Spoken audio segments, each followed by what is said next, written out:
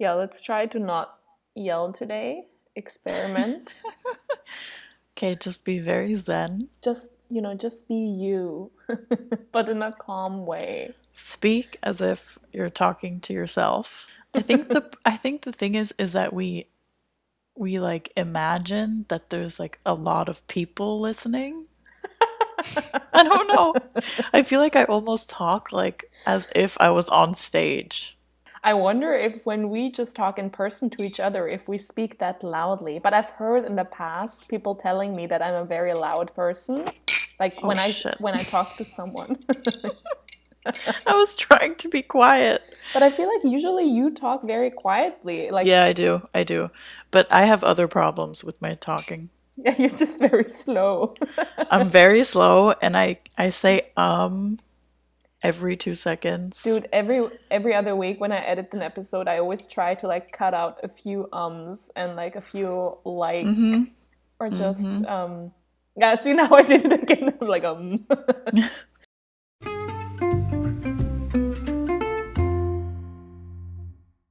Hey everyone, welcome back to the Hey. podcast. Nice to talk to you again, Carla, and everyone. I mean, you're not talking, but I'm gonna imagine that you are part of the conversation. Yeah, we're back and we're back with an OG psychoanalytic topic. It's basically where it all started. It really is. But when I researched it, I kind of felt like we say that every other episode. I don't know why, I have the feeling that like every other thing we say is like that really was the foundation of Freud's work, you know? It's so hypocritical But you and know what, actually? You know what? I think the issue is that he did so much in so little time. he was a busy man. Like, it all happened in like a couple years. All his important work. It's not like, oh, in whatever, 1840 he did this, and then in 1900 he did this. Yeah, true. And I guess today's topic, the difference is that today's topic is like a diagnosis. So the pathology, Right. like a certain illness, was the basis of his work and kind of his thoughts that inspired his entire psychoanalytic thinking. So today we're talking about hysteria. Yeah, and hysteria, it's so misunderstood. And I think when we talk about words that are used in everyday language, hysteria is one of the craziest ones Because, because people are like, oh, you're so hysterical. true, in that sense, it's really used in the wrong way. It's really used in the wrong way. It's like either an insult when somebody's overreacting, but also hysterical as hilarious. I don't really understand. I love using it as hilarious. I love it. I love saying like, "Oh my god, that was so hysterical," as in that was so funny. I don't know Yeah, why. it's such a Because strange I like usage always of the word. always imagine someone laughing like manically when I say something is Right. hysteric, like crazy funny. Let's maybe start with the history. So the word hysteria comes from the Greek word hystera, which means uterus. And the Right. first records of hysteric patients go back to ancient Egypt. Which is insane. Yeah. 1900 BC. And then also there's quite a bit of records from hysteric patients or hysteric people, I guess, in ancient Greece. And what it was basically at that time, everything that was considered behavioral abnormalities in women. That's important. It was only connected to females. But Right. isn't it so funny to think like everything that was behavioral abnormalities in women was considered hysteric? Like we would all Dude, be completely this hysteric. okay, this literally proves what I said last episode about the topic we were talking about, how it relates to gender. Because for some reason a woman is associated with like irrational and random behavior. True. And the old explanation for this abnormal behavior was that there is an abnormality in the womb. Like that the Yeah. uterus, more specifically, is wandering around. And that was also associated with a possible inability to bear children and even marry. It's just so Yeah, funny. so like the Egyptians said that it was a wandering uterus, and then the Greeks said that the definition of hysteria was the inability, like you said, to bear children and the failure to marry. And then the Romans got rid of the wandering uterus, but they stuck to the Greek Yeah. definition. That it's basically a disruption in also reproduction, like like women who Yeah. had miscarriages or even menopause were considered Yeah, which is like hysteric. every single woman if you make it that far. Exactly. But all of these concepts were a basis for the later Western understanding of hysteria. And also, probably it was just like PMS. True. It's just like people getting their periods Yeah, everyone's and just hysteric. being emotional. Yeah. So basically, it was kind of an umbrella term for quote unquote female problems. You know what I mean? You know, when you like, when you're like a teenager and you don't want to tell your dad or your brothers or whatever that you're on your period, so you're just like, I'm having female issues. Yes. You- Oh my God. Or in school. Exactly. Your teacher and they're really uncomfortable. You might as well say, I'm having a hysteric phase. Yes.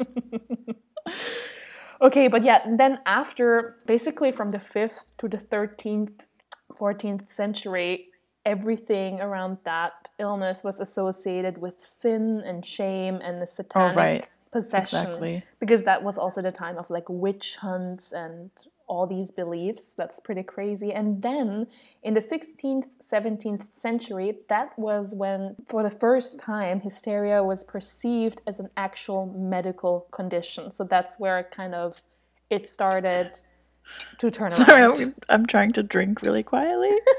So that was the 16th, 17th century.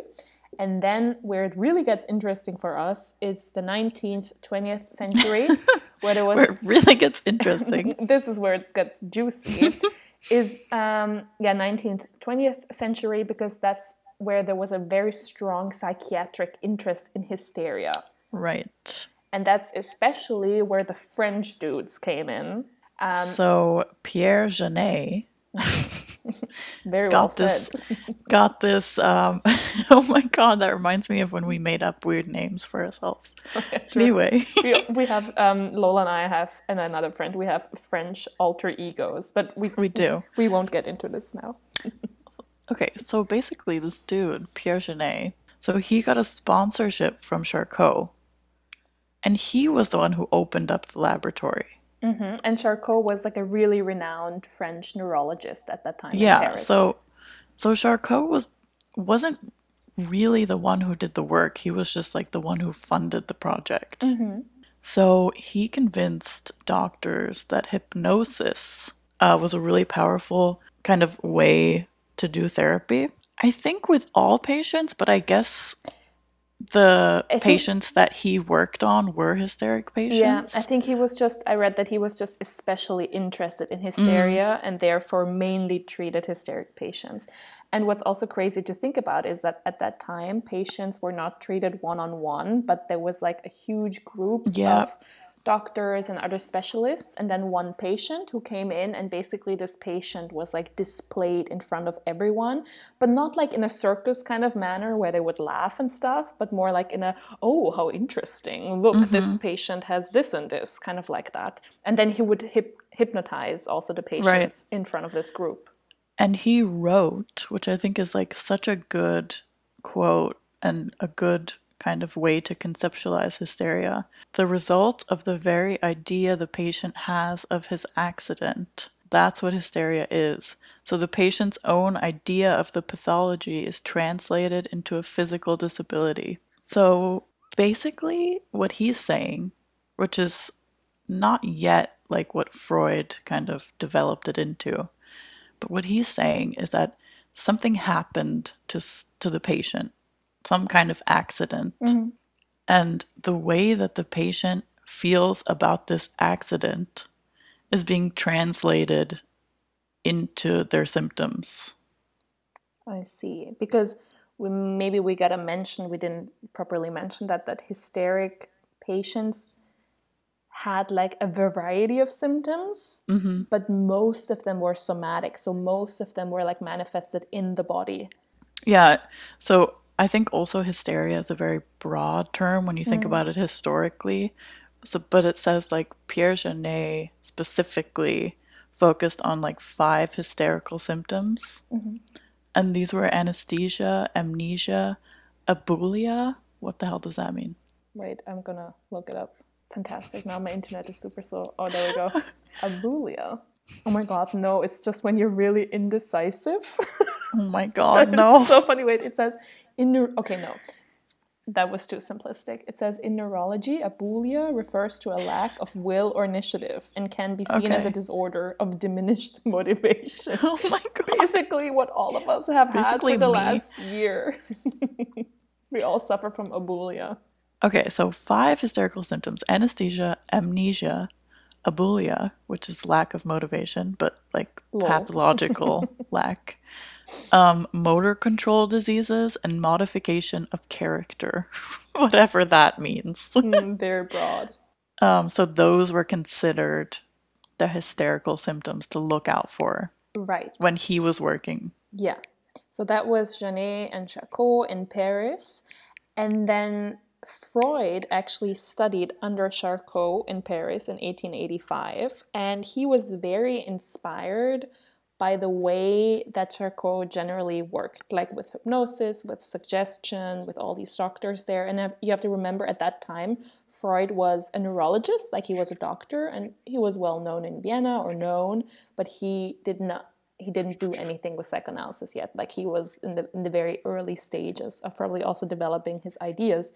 And that time with Charcot really inspired him because he saw these cases like in front of his own eyes of women being, I don't know, paralyzed or having migraines, etc., and kind of being treated with hypnosis. So he came back to Vienna from Paris kind of motivated to start working with these techniques here as well. And he also wanted to advertise these treatments as like an alternative to the treatment techniques that were used here and were considered more classical. It's also very important to mention we have now reached a very critical point because until now, sorry, until Freud, or until the point we're at in our historical talk, it was believed that hysteria was the consequence of the lack of conception and motherhood. So this Yes. literally stayed until the 1800s. And Freud reversed this, and he said that hysteria is a disorder caused by a lack of libidinal evolution. So what does that mean? So let's first talk about how he even got there. So Freud came back from Paris and he started working with a colleague of his named Breuer, Dr. Breuer, who was like a physician in Vienna, pretty renowned. And Breuer had a patient Oh my who God, was the very famous interesting. patient. The most famous patient in probably the history of psychology. Actually, the most famous patient, period, I think. So this patient was called Anna O, which was not really her name. Her real name was Bertha Pappenheim, but she was called Anna O and is known as Anna O, and she was a patient of Breuer's, and basically she showed a number of hysteric symptoms. So she was treated for cough, for paralysis of basically her entire right side of the body, like her arm and her leg, for disturbed vision, disturbed hearing, disturbed speech, hallucinations, like you name it, Anna had it. And my favorite, mood swings. I would Yes. fucking have mood swings too. Yes. If everything was wrong with me. Yes, this is so true. Everything is fucked, and basically, your entire right side is paralyzed. You might Like, have some mood why would I be swings. cheerful? Okay, so basically, Anna O was treated by Breuer for like a long time, and Breuer consulted with Freud, who was obviously also a physician, about her symptoms and her treatment, and she became this case that they both worked on. Interestingly enough, though, Freud never met her in his entire life, so he just heard of her, even though she heavily influenced his later theories that were the foundation of psychoanalysis. She ended up being cured, quote unquote, and became like whatever, successful as a social worker and leader in women's movement in Germany, la la la. But what came out of this is that Freud and Breuer wrote a book called Studies on Hysteria in Mm. 1895 together. And in this book, they wrote like 5 cases, and they basically describe how the hysteric person experiences the illness, and how it may be overcome through gaining more insight and understanding where it comes from. And still, this they did through suggestion, maybe I think hypnosis, etc. And through also this book and their cases, because Vienna is very small and was even smaller then, and they were both relatively known doctors, they kind of gained popularity and almost became these miracle workers because they cured this girl that was paralyzed. And I think it's really interesting to also note that Breuer was the one who kind of came up with the treatment. Like, he was the one who concluded that symptoms, not only symptoms of what he called hysteria, but like being anxious, depressed, stressed, irritable, they were the result of unconscious processes. Mm-hmm. And we kind of attribute that to Freud. But Breuer was the one who basically said that symptoms, like, they can only be treated if these ideas are brought into consciousness. Exactly. The difference is just that these words didn't exist yet. Like it was Mm-hmm. Breuer's idea, but of course, this was all before 1900. And Freud published the interpretation of dreams in 1900. So you have to think like while these theories already existed and Breuer had them and discussed them with Freud, the terms of the unconscious or the preconscious, the conscious, etc., superego, they didn't exist yet. So it was probably harder to grasp what exactly is going on. Yeah, and going back to before, so I'll just repeat it. So Freud, like right after this, he reverses this old thought of hysteria. And he says it's a disorder caused by a lack of libidinal evolution. And basically, like the way that he said that, which I think is debatable, is that the person, like the hysterical person, is unable to live a mature like relationship. And I think what he meant by that is that, of course, Freud was obsessed with repressing sexual desires and impulses, but I think it's more related to what Janae said before about accident. And I think we discredit Freud too much because we read exactly what he said. And I think it's also important to make it more broad. So Freud basically thought that hysteria is an expression of basically the body Mm. when mostly a woman represses early sexual conflicts. Yes, and that it's basically your body exactly playing out these repressed, so unconscious feelings because you cannot allow yourself to feel them because they might be inappropriate or too aggressive or too anything. Basically, it's your superego that comes in and doesn't allow for you to feel these things, so your body plays them out. It's such an early work, so you need to remember that he has not written about the Oedipal conflict. Mm. And he hasn't written about so many things, but you can tell when you look at it now that he already had a concept of these things. Because, I mean, hysteria is a result of an issue of your Oedipal phase. Yeah, and I imagine it in the way that Freud kind of probably had ideas about these structures in the mind. And like he was treating patients, and parallel to the patients, he was writing his theories down, you know? So it was really a development of both at the same time. And he could, like, for himself, prove these theories with what he saw on a daily in his praxis. He then published 1900 the interpretation of dreams, where of course for the first time he was talking about the id, the superego, ego, etc. And then he had his own first case study on a hysteric patient, so without Breuer, in 1905, so 5 years after he published that book. And this case was called Dora, and she was treated for migraine, cough, depression, and kind of losing her voice. And also there, Freud, again, as he was treating her, adapted his theories or elaborated on them. And he always kept seeing new things and, yeah, extending his theories, I guess.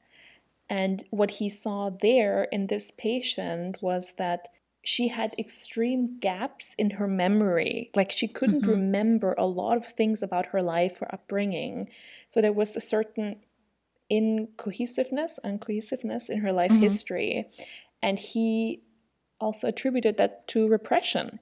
Again, that there are things that, she cannot remember because they have been repressed in the past. And there, he, for the first time, as I understood it, really experimented and used the tool of free association. So up till then, he also had used hypnosis and suggestion. Right.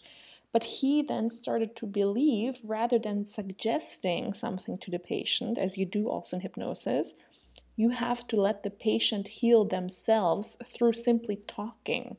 I think what I also really, really like that Freud came up with during this time is he started this idea of a symptom being a benefit. So he said that the symptom, so whatever symptom they have, is a primary benefit.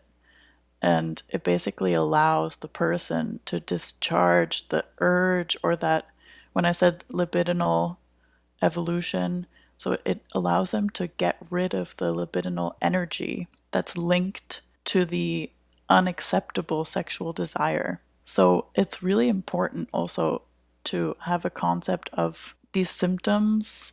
They're never random. And it's very, very interesting. It also relates to, when we talk about psychosomatics. But in these cases with these patients, it was so important to use methods like free association, because the symptoms they had were really direct expressions of what they were repressing. So let's say their left side was numb or paralyzed. There was meaning, first of all, in the fact that it was paralyzed, but also in the fact that it was even the left side. So all these little details were so important. And the only way to really get rid of them was to figure out why. And Freud did not, in that sense, cure all of his patients. This was like over the span of, 10 years, he treated a lot of hysteric women. Not all of them were cured. Like, for example, that last case that I quickly described, she actually left the treatment after 11 weeks. But nevertheless, he used all this material for his theories later on of just psychoanalysis, not even something specific, but like psychoanalysis in general, how it works, what it does, how our mind is shaped, etc. And then he just went on and developed them further. I just wanted to elaborate on one thing. There's like I mentioned the primary benefit, so it's to get rid of the energy and to kind of discharge repressed material from your body. But there's also a huge secondary gain, which I think is really, really important also for all of us to keep in mind when we see anyone with any mental illness or anyone with problematic behavior. And the secondary gain is that you put yourself in a very useful position when you become sick, or when you become, like, a lot of them couldn't take care of themselves. They needed people to care for them because of this inability to eat or move or whatever. And I think when women in that time put themselves in this position, they really knew how to, I mean, obviously unconsciously, but they knew how to manipulate their environment. And they all of a sudden became this vegetable that other people had to care for and pity.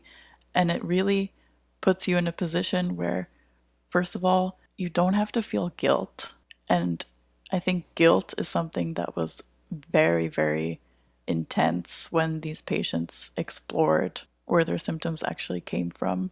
And I think it's something that's really relevant today, because I think a lot of people, especially people who are I would say like hypochondriacs and stuff like that, they really, really want to put themselves in a position where other people have to care for them. Yeah. I mean, secondary gain is a huge topic in psychoanalysis. Like, there's always something unconsciously within you that like benefits from whatever situation you're in, like negative, so to say, situation, I guess.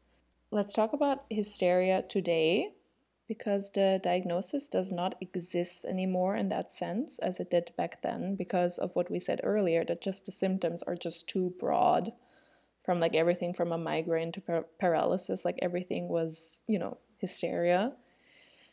Today, there is a diagnosis in psychiatry that is called a conversion disorder. And that is basically when a psychological problem manifests itself in the body. And not only is this seen in psychiatry, but in everyday life. Like, easiest example, kids who have stomach ache when they go to school. Like, that's also a conversion. So, conversion disorder is one psychosomatic disease. And that is a bit problematic for me because I think when you talk about the field of psychosomatics, they kind of had to appeal to medicine too. So there's so many psychosomatic diseases, but they're not conversion disorders. I would say us as psychoanalysts, I think we would consider them conversion disorders, you know? Yeah, I think it's a also just conversion, not in a sense of a disorder, but just conversion is something that I hear all the Yeah. time, also from my therapist. Like, every time, like last year, last year I had a fucking knee surgery, and my therapist said, well, it's a conversion. And I was like, fuck off, seriously. Like, no, this is. Dude, I had my fucking wisdom tooth taken out. Oh my It's a God. conversion. Of course, I remember when I had mine taken out, he also said it's a conversion. Yeah, welcome to the world of psychoanalysis. Basically, the importance of hysteria today, even though the diagnosis doesn't exist in that specific sense anymore, is that we see repression everywhere, all the time, like repressed trauma. And trauma doesn't need to be of sexual nature, like Freud said it. And trauma doesn't need to be huge. It's a scale. Like, we all have our little traumas that we always also talk about on the podcast, but they can manifest also in a somatic way. And that is just a repression that is shown in our body. Right. And also I just want to add in just to disprove quickly, I just want to come in here and fight people who are going to have this idea, which I totally get. It's sexist. It's not feminist. It's an old concept that should be, discarded of. Of course, Freud started by studying women, and of course, that was something from its time. But I actually found a quote that he wrote about himself, which is very funny. So in 1897, Freud writes, after a period of good humor, I have a crisis of unhappiness. The chief patient I'm worried about today is myself. My little hysteria, which was much enhanced by work, took a step forward. So he calls himself a hysteric as well. Like, he was also the first one to apply the hysteric concept to men in To men, general. yeah, to Yeah, men. we didn't mention that, yeah. But just to make it clear, he considered himself a hysteric as well. So this isn't like a woman issue. It's just how it was first noticed. True. Yeah. Well, the concept just changed over time. But the core theory of hysteria, as Freud said it, I think, is still very valid, not only in women, but also in men. And it's interesting because I read that Freud's theory on hysteria was dismissed for a really long time, and is kind of getting, how do you say? It's like becoming in favor again today. It's getting a little boost. It's getting a little more attention because there's all these questions like, wasn't he right after all? Again, like modified, not that it's only women, but he also said it's men. And trauma not necessarily being of sexual nature, but that there's nothing lost in our mind. Like, everything is stored somewhere, and nothing is lost. And it may manifest in your neurosis and your behavior, but also it may manifest in your body. And there is not much research done on hysteria today, but the one that has been done, I read, actually confirms Freud's theories, Yeah, which is that's true. pretty interesting. I even have a hysteric or hysteria case study from my personal life, Oh, which really, really convinced me that hysteria is real.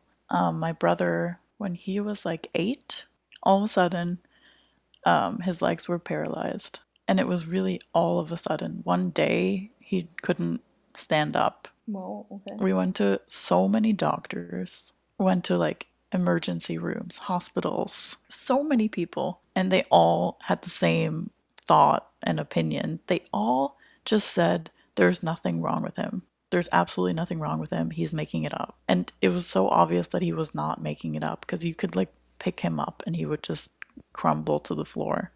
So he really had like a conversion disorder and he had this paralysis. And I think it was such a messed up age for him. And he also went through real trauma. And it was just so interesting that this happened to him. And it went away after a few months. So I wonder what, I don't know, what treated his Yeah. symptom.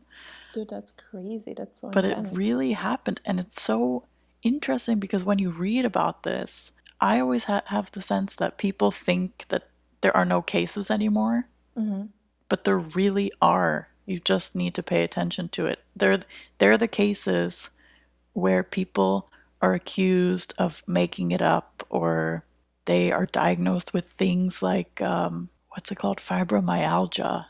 The problem, I think, in medicine is that it's not called a conversion. For some reason, doctors or the doctors that I was exposed to in that situation, and it was a lot of doctors, not one single one said that.